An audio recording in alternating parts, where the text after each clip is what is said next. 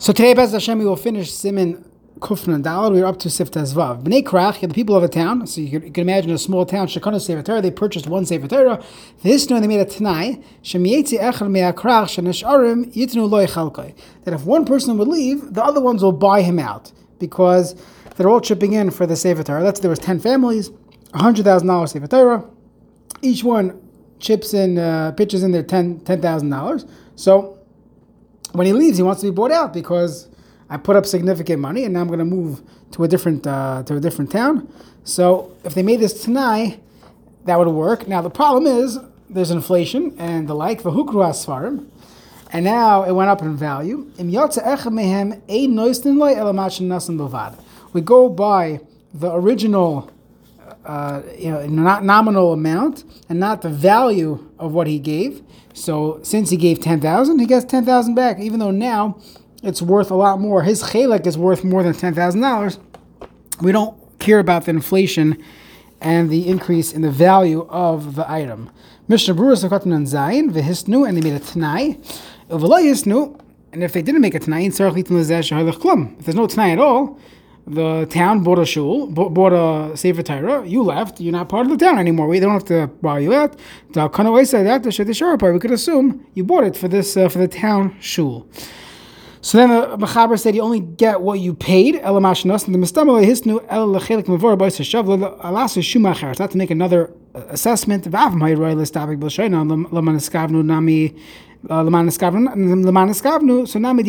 you could, theoretically, you could debate and you could litigate what exactly they had in mind. Even if it's a suffix, we would still say the halacha is like this, because if you think about it, this person who's leaving is the mitzi. He'd be a mitzi mechaver alav haraya. So he'd be the mitzi here. They are the muchzuk. So in order for them to now have to go pay more than $10,000, he would need to prove to them that they taka owe this money. So let's see the Mishnah Berurah. Sefer it's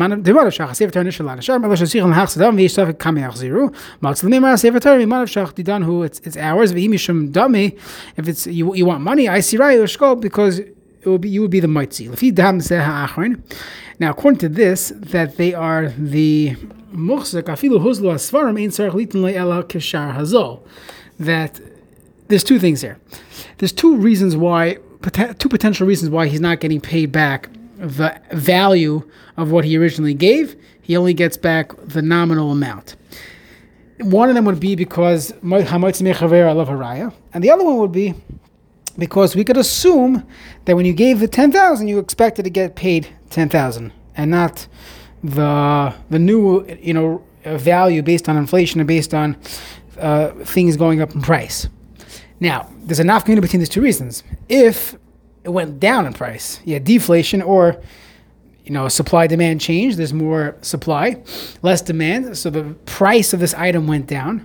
So if we say, well, we go by the stam was to get back whatever you put in, then they would have to give whatever they put in. But if we say it's a suffix, what exactly was meant over here? So then the same thing, you can say it's a suffix in this case, and since the townspeople are the muchzuk, and he's the mitzi, he would actually get the lower of the two prices. So if he's a tamar zarach, and if he loses us, I mean, so litin ella kishar hazol. Now, if my tnai b'neim shem yirtza hu yitin lam demeim vigach hasefer Torah. What if part of the tnai there was an option there for him to buy them out? Ava pishin esrat zarach litin hem hasefer Torah. V'kamakam him inim nekroim muchzakim kim shiyish biyod l'salkon. So then at that point, they're not a muchzik anymore on the sefer Torah because he has the option. He can exercise that option and buy them out. Bilvad. Now, this is talking about what this is the Tanai. The Tanai creates an obligation; they have to buy him out. So they could say, "Hey, bring a raya and take." Let's say it's shutvim in a house. That each one has the option to buy the other one out. So now one partner wants to buy the other one out. So let's say they bought a building many years ago, and there was $100,000 down payment. Each one put in 50, and they split the responsibilities equally.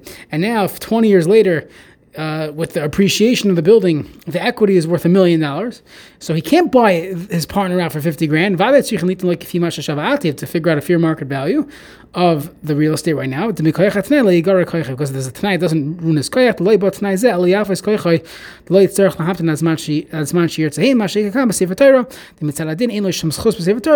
Here, you don't really have a schus in the Sefer Torah. It was bought for the community. You made a Tanai, so we allow you an in on this, and then that's why we go by the original agreement, and we don't worry about the fair market value at this point. So the Mishnah is pointing out, don't take this halach and kufnan dalad and apply it to chosh mishpat in typical partnerships and agreements. Next halacha. So you had a town and they had one shul, and like every town in America, you have to have a second shul. So it's a fascinating halacha. You never think this, but halacha is that they would have to split the Sefer Torah because the community, the tzibur, is splitting in half. So if you have specific items that an individual donated, this family donated this, and we didn't forget about them, he could take it to whichever shul he's going to. So if Mr. So-and-so is part of the Exodus, he could take it with him. Or if he's staying, so he could say, this Sefer Torah is staying right here. We already forgot the name of the donor. Meaning, doesn't mean we don't know. We know that he donated it, but it's Nashtaka Shem Bailov. It's not known in town that this is the Mr. So-and-so Sefer Torah. If you look up the records, we can figure out who donated it, but no one calls it this person's Sefer Torah. So then, in that case, he doesn't have any more say than anyone else, and they have to figure out when they're splitting who gets what, but he doesn't have kedima. What if things were purchased from the funds that the shul had? You go by people, so the new shul has 100 and the old shul has 100, so then it's 50-50, easy split.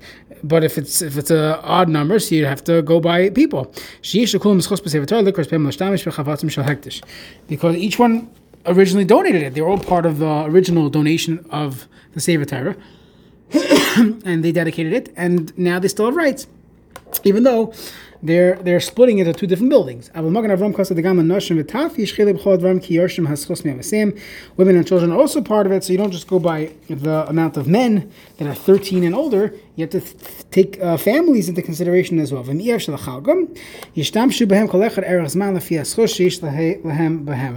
have to switch off. You can't. You don't have enough. You don't have 6 Sefer Torah. You only have 1, so you have to split it. You have to share it and take turns. If you read the history of the Jews, you'll see this was not so infrequent that the Yidden had to run. They had to run away from town. So let's say Kehilla, they had to run away, and one of them took the Svarim with him. But then most of the people came back. The threat subsided. So even though he moved already, and he was the one that originally donated it, since Reva Kol came back to the original Kehilla, even though he himself doesn't want to go back, he's in America now, he doesn't want to go back to Russia, he has to, halachically, he'd have to give back the Sefer Torah. Kasav Ramah, B'tshuva Siman Samatat, Echad Shekona Mitzvah L'Shana, going Galilo V'sech Shana Girish HaMelech Yehudim. So another unfortunate, phenomenon that we find in the Jewish history is that in the middle of the year, but it would have to leave, that they had a shul, and someone bought Galila for the year. He bought the Aliyahs for the year, and then the Melech kicked out the Yehudim. If by the time he purchased it, it was already known that this was going to happen. Even though they made their hishtadlanus with politics and davening to be mevatel gzerim, they should have made a tanai when they sold it at the bima. If they did not make a tanai, if he himself didn't make the tanai, so then he has to pay because he should have known. He should have taken that into consideration. He cannot say it's a mekach tais. And even if he wants to make a tanai, he has to make a real tanai, the regular tanai kaful and all the conditions we have when it comes to making a tanai. As long as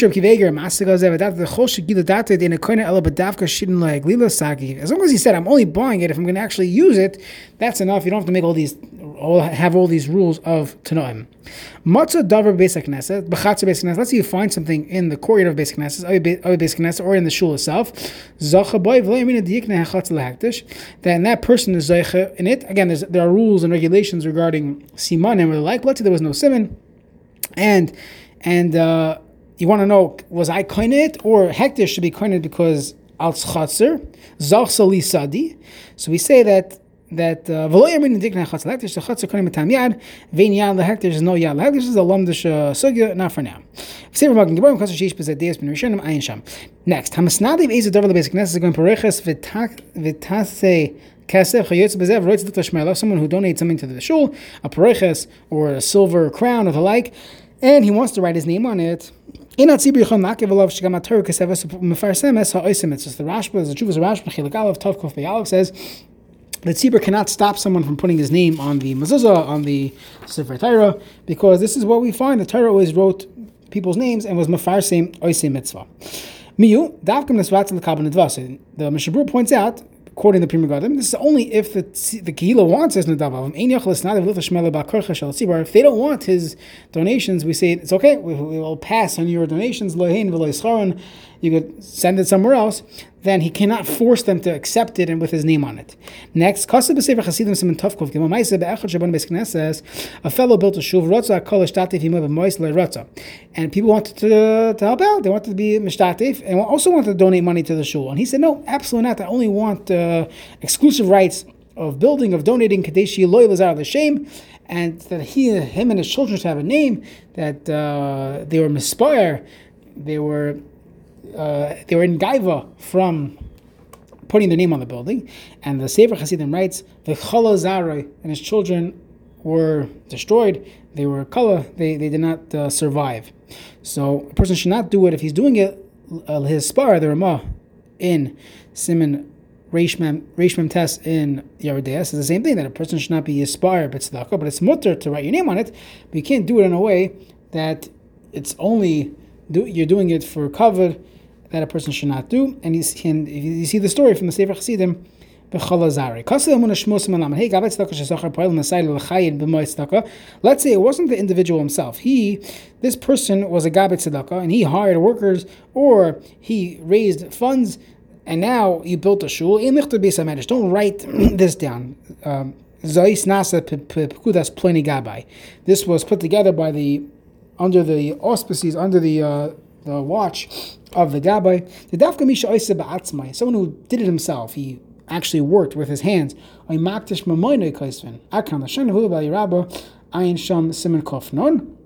That's found in the Munah Shmuel. So I saw some of the Achronim argue on this psak, and they say that's only if a gabbai, that's his job to fundraise, so he didn't do anything special. But if someone is not getting paid, or they go above and beyond their job, so then there's no reason why we shouldn't be able to write their names. In fact, Rabbi Yonah says, he's not talking about this case, he says that on the Mishnah on Pirkei Avos, that if a person goes and raises money from other people, it's ma'ala lavakasav, as if he gave it himself. So it's also as if he gave it, and therefore there should be another reason l'chayr to argue on this psak of the Emunah Shmuel, whether you could write the name or to honor people that raised money. In fact, today, the amounts of money that's necessary in many situations, it's not feasible to get from one person. Very often, it's one person who gives a lot, but he's also inspiring many, many others to give. So perhaps there would be room to argue that we should be honoring them with a plaque or something like that, because they were the ones that put together and syndicated this campaign and were integral in the raising of the funds.